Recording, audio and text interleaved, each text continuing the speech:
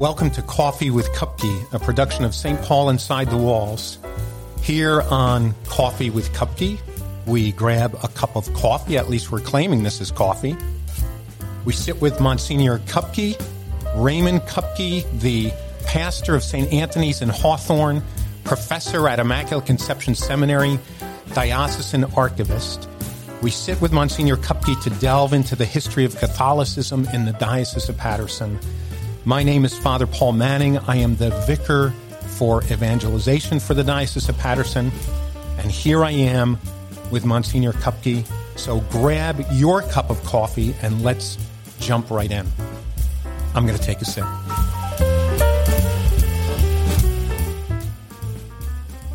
I am embarrassed, Raymond, to admit something that I may have known once upon a time but forgot. Maybe the first time I read your book a long, long time ago. It's hard for me to say this in the camera, but... Oh, just spit it out. St. James of the Marches. Totally. I have always thought that this is an odd title for either St. James the Apostle, the Greater, or the Less. No. I was shocked. It's named after James of the Marches. A famous Franciscan preacher. Might I say an obscure Franciscan preacher? Not if you're Franciscan. Okay. Actually, he has a window in St. Bonaventure's church in Paterson. So St. James of the Marches was a... James comes from the era when the preaching ministry is being reinvented. So he comes from the era of Dominic, Francis, Vincent Ferrer, John of Capistrano. Okay. He's one of those guys. And was there a big devotion to him at this time when Totowa was founded? No. I suspect that Totowa may be the only church in the country that's dedicated to him. Well, that's what they claim. Yes. So who on earth decided that they needed to name this parish after him? I don't know if we have done this part yet. Have we talked about the great Beni Placidum War? No. And that was in my notes. What is a Beni Placidum? But so we're going to go. Here we go. We're not going to get as far as we hoped. Go ahead. Well, this goes back to Father Francis Koch. Yeah, we are going to talk about him. So he was obsessed with this notion of building churches. It personally offended him when he would take train trips to come through little villages in New Jersey and see a Protestant church, but no Catholic church.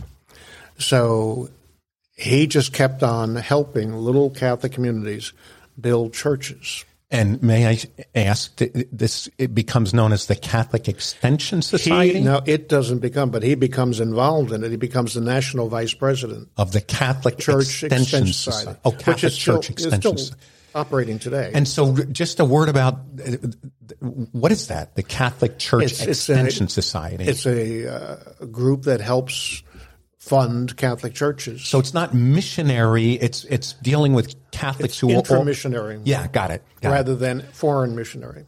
Oh, so helping, but it's out of Chicago today. Okay, they're the ones that produce the calendar. Yeah, I know.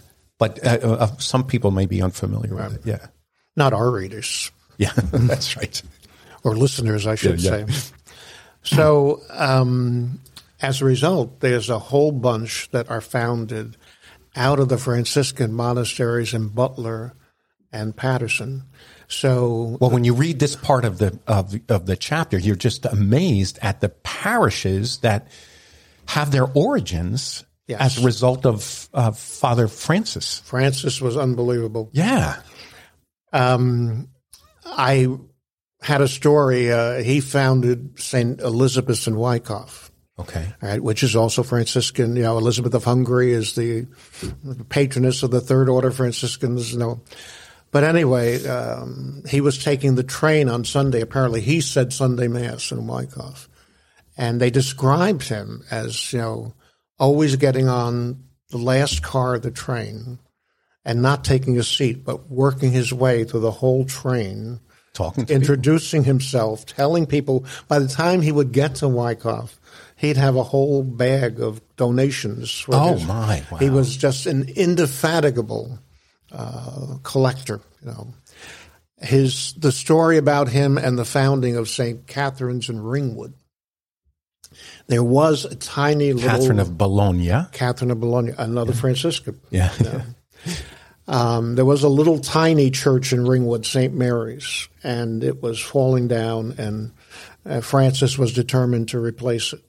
So he goes to St. Boniface in Patterson because he and the pastor are both Germans. And he goes to Adalbert Fry, the pastor there, and says, you and I are paisans. Yeah, except in German. Yeah, except in German, whatever. Yeah, whatever. He says, I'm trying to do something up there in Ringwood, can you help me? So Fry allows him to take up a Sunday collection in St. Boniface. Armed with that, he goes to St. Bonaventure's in Patterson. Okay. The Franciscan church, and says to them, my German confrere gave me a whole Sunday collection. Surely my Franciscan brethren would not do less for me. Yeah. And so they give him a Sunday collection. So armed with this, he goes downtown to the cathedral, to McNulty. Oh, my, wow. And says to him, the two little churches, St. Boniface and St. Bonaventure, both gave me. Surely the magnanimous great dean of the whole city and the whole world, surely he would not be found wanting in his generosity. So Dean McNulty falls for this. He probably knows Koch and knows he's not going to get out of this one way or the other. Yeah. So they give him a Sunday collection. So at this point, he's got almost enough to do what he wants to do in Ringwood, but he needs about $500 more. So he convinces this woman, somewhat well-off woman, and approaches her with this problem. And guess what her name is? Yeah, Catherine. Catherine Crew, is it? Crew, right. Yeah. So she gives him a $500 donation, and the new church in Ringwood goes up, but under St. Catherine. Yes. Rather than. But all of those churches are Franciscan names, like Holy Angels in Little Falls is really Our Lady of the Holy Angels. The Franciscan Church in Assisi, the mother church. Got it. St. Francis in Wanacue. Yes. St. Clare's in Clifton. Wow. St. Anthony's Butler. St. James. Man. All of these are Franciscan. All of his, they're all Franciscan saints. Yeah. Wow. One of the things I love about Father Koch is that he decides, I think around the age of 60, that he wants to retire. His life is near its end, and he goes back to Germany to live a life of prayer. Right, to prepare for death. Right. And you say within a year he figures out that this is the last thing he wants to do or the place he wants to be. Right. And he comes back and lives until his 80s? Yes, yeah. Unbelievable. Yeah. Between you and me, he reminds me a little bit of Kevin Flanagan. Okay. Yeah. Our storied first my first pastor. Yeah. But and he was indefatigable. He would go collect money. He was good at it. He liked doing it. And, But you mentioned before a word that has me scratching my head, a beneplacitum. So what is that, and what does this have to do with what we're talking about, a beneplacitum? In 1911, our friend Bishop O'Connor, who we talked about the last time, is so impressed with the work that the Franciscans are doing in setting up all these little mission churches, all across, that he gives them a formal document called a beneplacitum. It's just Latin for good. Please, may it please. Yeah. So basically, he cedes pastoral control of all of Passaic County. That's amazing. West of Patterson to the Franciscans, and gives that whole territory to them to develop and coordinate. And so, what kind of responsibility do they still have to the ordinary of the diocese, or is the? He's still the bishop, Yeah. But basically, he's saying you're it out there, Yeah, and so the Franciscan hierarchy would have a lot to say about the way things operate. Right. who goes where and who doesn't go where, and what gets built and what doesn't get built. Are the religious orders, do they receive a beneplacitum? Not ordinarily, no. Oh. Now, this was an unusual territorial grant. It's almost like establishing a parish and saying in perpetuity, this will be Franciscan territory. So as the Franciscans, out of concerns about personnel, stepped away from these parishes. But the real, glitch in the whole problem was the the Great Beneplacitum War of 1944. This sounds fantastic. The Great Beneplacitum War of what year? 1944. All right, so we're going to jump ahead a little bit, but just give us a glimpse at that.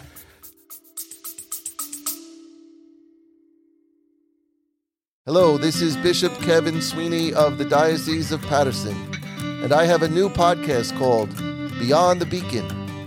One of the things I love about this podcast is that I get to interview Catholics of different ages and backgrounds and learn what inspires them to live a life of faith, hope, and love. Join me on Thursdays for Beyond the Beacon, wherever you find your favorite podcasts, or watch it on my YouTube channel. Click the link in the description to learn more. Thank you, and God bless you. By the time we get to the end of World War II, many of these places are beginning to grow. Okay. But they are still treated as missions by the Franciscans. None of them had a resident priest. Oh, because the Franciscans are living in community. The Franciscans are living in two monasteries, St. Bonaventure's in Patterson and St. Anthony's in Butler. Yeah. And from these two places, they are staffing as many as 23 little church missions all over the place. Yes. So they're going out every Sunday. In some cases, they're going out every day to say Mass, covering funerals and weddings, but they don't actually live there. They're all living in the monastery. So by the time we get to the 40s and the end of the war, some of these places have grown markedly. Yes. But they're still being treated as. So this catches Bishop McLaughlin, the first bishop of Patterson. Okay. And he thinks something should be done about this. He's creating new parishes that are smaller than some of these Franciscan missions that have nobody at them. So he writes to the Franciscans and says, I think we should look at this and, adjust the Beneplacitum. No answer. They stonewall him. And McLaughlin is not somebody to be stonewalled. Okay. So he writes again, a little bit more insistently, Yeah. And still, I think the provincials as well, maybe we could look at this, but they're not interested in doing this. At this point, it's becoming a male placitum. Yes, it is. So McLaughlin is a stickler for canon law. McLaughlin, during the height of his career, was at one point Vicar General of Newark, Auxiliary Bishop of Newark, and Rector of the seminary. Why? And in the Newark archives, they have letters from him to himself. He was such a precise, dear Bishop McLaughlin, I will come to confer tonsure at Immaculate Conception Seminary. Sincerely, Bishop McLaughlin. The rector writing to the auxiliary bishop. Exactly. Yeah.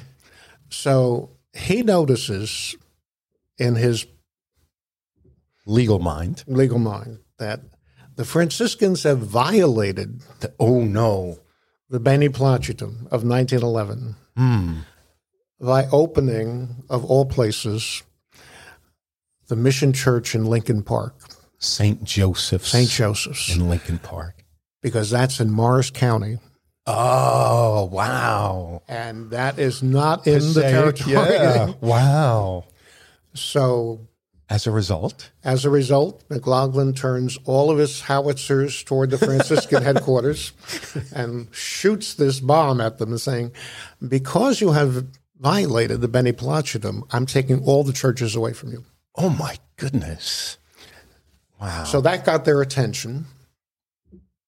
And as a result, they negotiated. Good. It's nice to hear church people negotiating every now and then. Yeah. So the result of the negotiation was that the Franciscans gave up St. Clare's in Clifton, St. James in Totowa, and Holy Cross in Wayne to the diocese. Okay.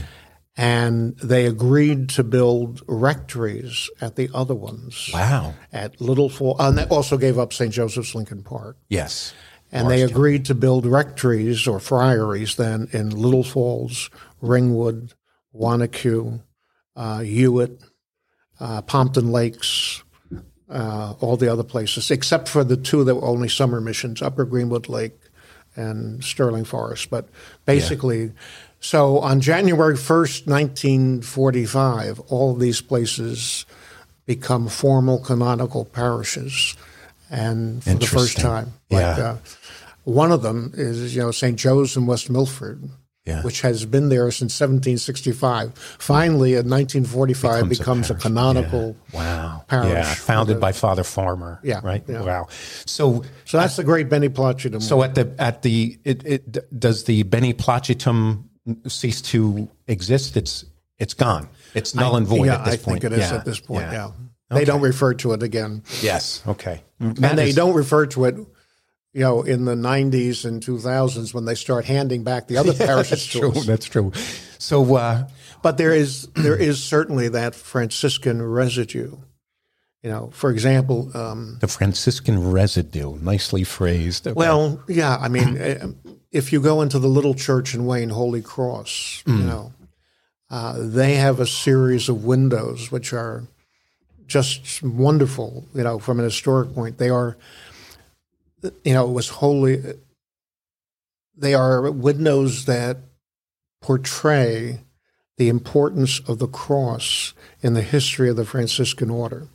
So they have a window of the Japanese Franciscan martyrs being crucified at Nagasaki. Wow. A window of Bonaventure, meditating on the cross. A window of John of Capistrano using the cross and preaching. I can't Francis. Help. Yeah, do they have a window of St. James of the Marches? No.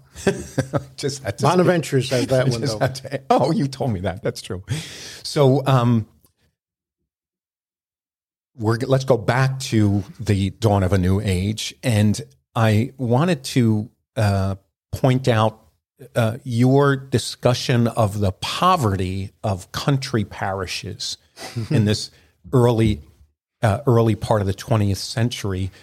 And in particular, you mentioned that some of these country parishes were struggling to such an extent that they closed parish schools, which, we don't really think of that ever happening until recently. Mount Hope does that, and Newton. And then also the burden of cathedral assessments. So talk a little bit about the poverty of country parishes. Well, the growth of New Jersey and the growth in wealth, if you will, it has not quite hit the farthest western, areas. So when you're dealing with Sussex County and even the far reaches of Morris County, this was no man's land, and it's amazing. It was very tough. At that point, we only had two priests in Sussex County, one in Newton and one in Franklin. Wow. And they're both struggling, to survive. Well, as we mentioned, I think in an earlier episode, there were only about 500 Catholics. Yeah. Maybe by this time, a couple hundred more, but. Yeah. So, we have a couple of letters, that the custom in the Newark diocese, it was a very structured way of doing things, but a man became a pastor by seniority. Okay. So, as priest died, whoever was next in line basically would be given that parish, unless it was a really big one. Then they would move somebody. Yeah, and he'd get the. But basically, it was by seniority, and they strict clung about to it. this for decades, you know. Interesting. Even Auxiliary Bishop Costello, you know, at first was only an administrator of St. Peter's in Belleville because his seniority, even though he was a bishop, his seniority as a priest had not yet come up. Wow. I think the guy in the Italian parish in East Orange was administrator for like 22 years until they needed him there because of his Italian ability. Yeah. But he didn't become pastor till his seniority. Interesting. So, you know, the thing that they all dreaded was that Netcong or Newton would come open when they were next in line because And they would be banished. They would be banished to the end of the Siberia. world. Yeah, exactly. And we have a letter from the pastor of Netcong, you know, begging the Bishop O'Connor, you know, to lower his diocesan assessment, I think, from $15 to $10. Wow. Because, you know, he says, we don't have electricity out here. You know, I can't. Oh, no sidewalks. No, so right. I can't run functions to raise money. Right. I can't even run like a little bazaar or something because we have no way to illuminate it at night because we have no electricity out here. Yeah. You know, it's just. Is he the one who wrote and said, "Can you? I'd be able to help you more if you gave me a better assignment." Yeah. You know, you know, in their minds, you know, all real life was in Bayonne, Jersey City, East Orange, you know, and this was an exile into the woods. Yes. And you just hope that they remember that you were there when something better came up. Yeah. Well, next time we meet, we'll talk about so many of our parishes that began as vacation summer places. Yeah. I mean, you remember in your childhood what Chester was like. Yeah. You know, how remote it was. And you're right. And it was not the quaint little not the shops shishi boutique. No. And you know, and then go back 50 years of what Chester would have looked like. Yeah, for sure. So they have a story for a brief period, very, very brief, 2 years, I think. We had a second parish in Netcong, an Italian parish, Our Lady of Mount Carmel. Mm. And they taught, you know, it just couldn't make it work. But they talk about, you know, the people bringing chickens to the pastor to pay the stipend for a mass or a funeral. You know, that's how rural. And he's looking and saying, "What am I going to do with this chicken? Am I going to eat it?" but you got to kill it and pluck it, right? Yeah, well. Anyway, next time we're going to talk about a couple things, but eventually get to two giants. I think Father Francis Koch, about whom we already spoke, and then a priest named Cornelius Clifford. All right. So next time. Thanks. Let's leave it there. I want all of you who are listening or watching to make sure that you keep an eye out or an ear out for the next episode of Coffee with Cupkey. In order to stay on top of new releases, make sure you follow or subscribe wherever you're listening. And if you are on YouTube, please do drop a like and hit the bell for notifications. While you're at it, make sure to check out the other shows produced by the diocese. Those shows are Beyond the Beacon, hosted by Bishop Kevin Sweeney and Jay Agnish, our Director of Communications, and the Paul Street Journal, hosted by Brian Hansberger and Freddie Garcia. I want to give a special thanks to Joe Genexi, our sound and visual engineer, Caitlin Ferrari, who's involved in pre- and post-production, and Freddie Garcia, who's helping out with this podcast in addition to doing his own. With all that said, I just want to thank you for joining us in Coffee with Cupkey. Keep making Catholic history in the Diocese of Paterson.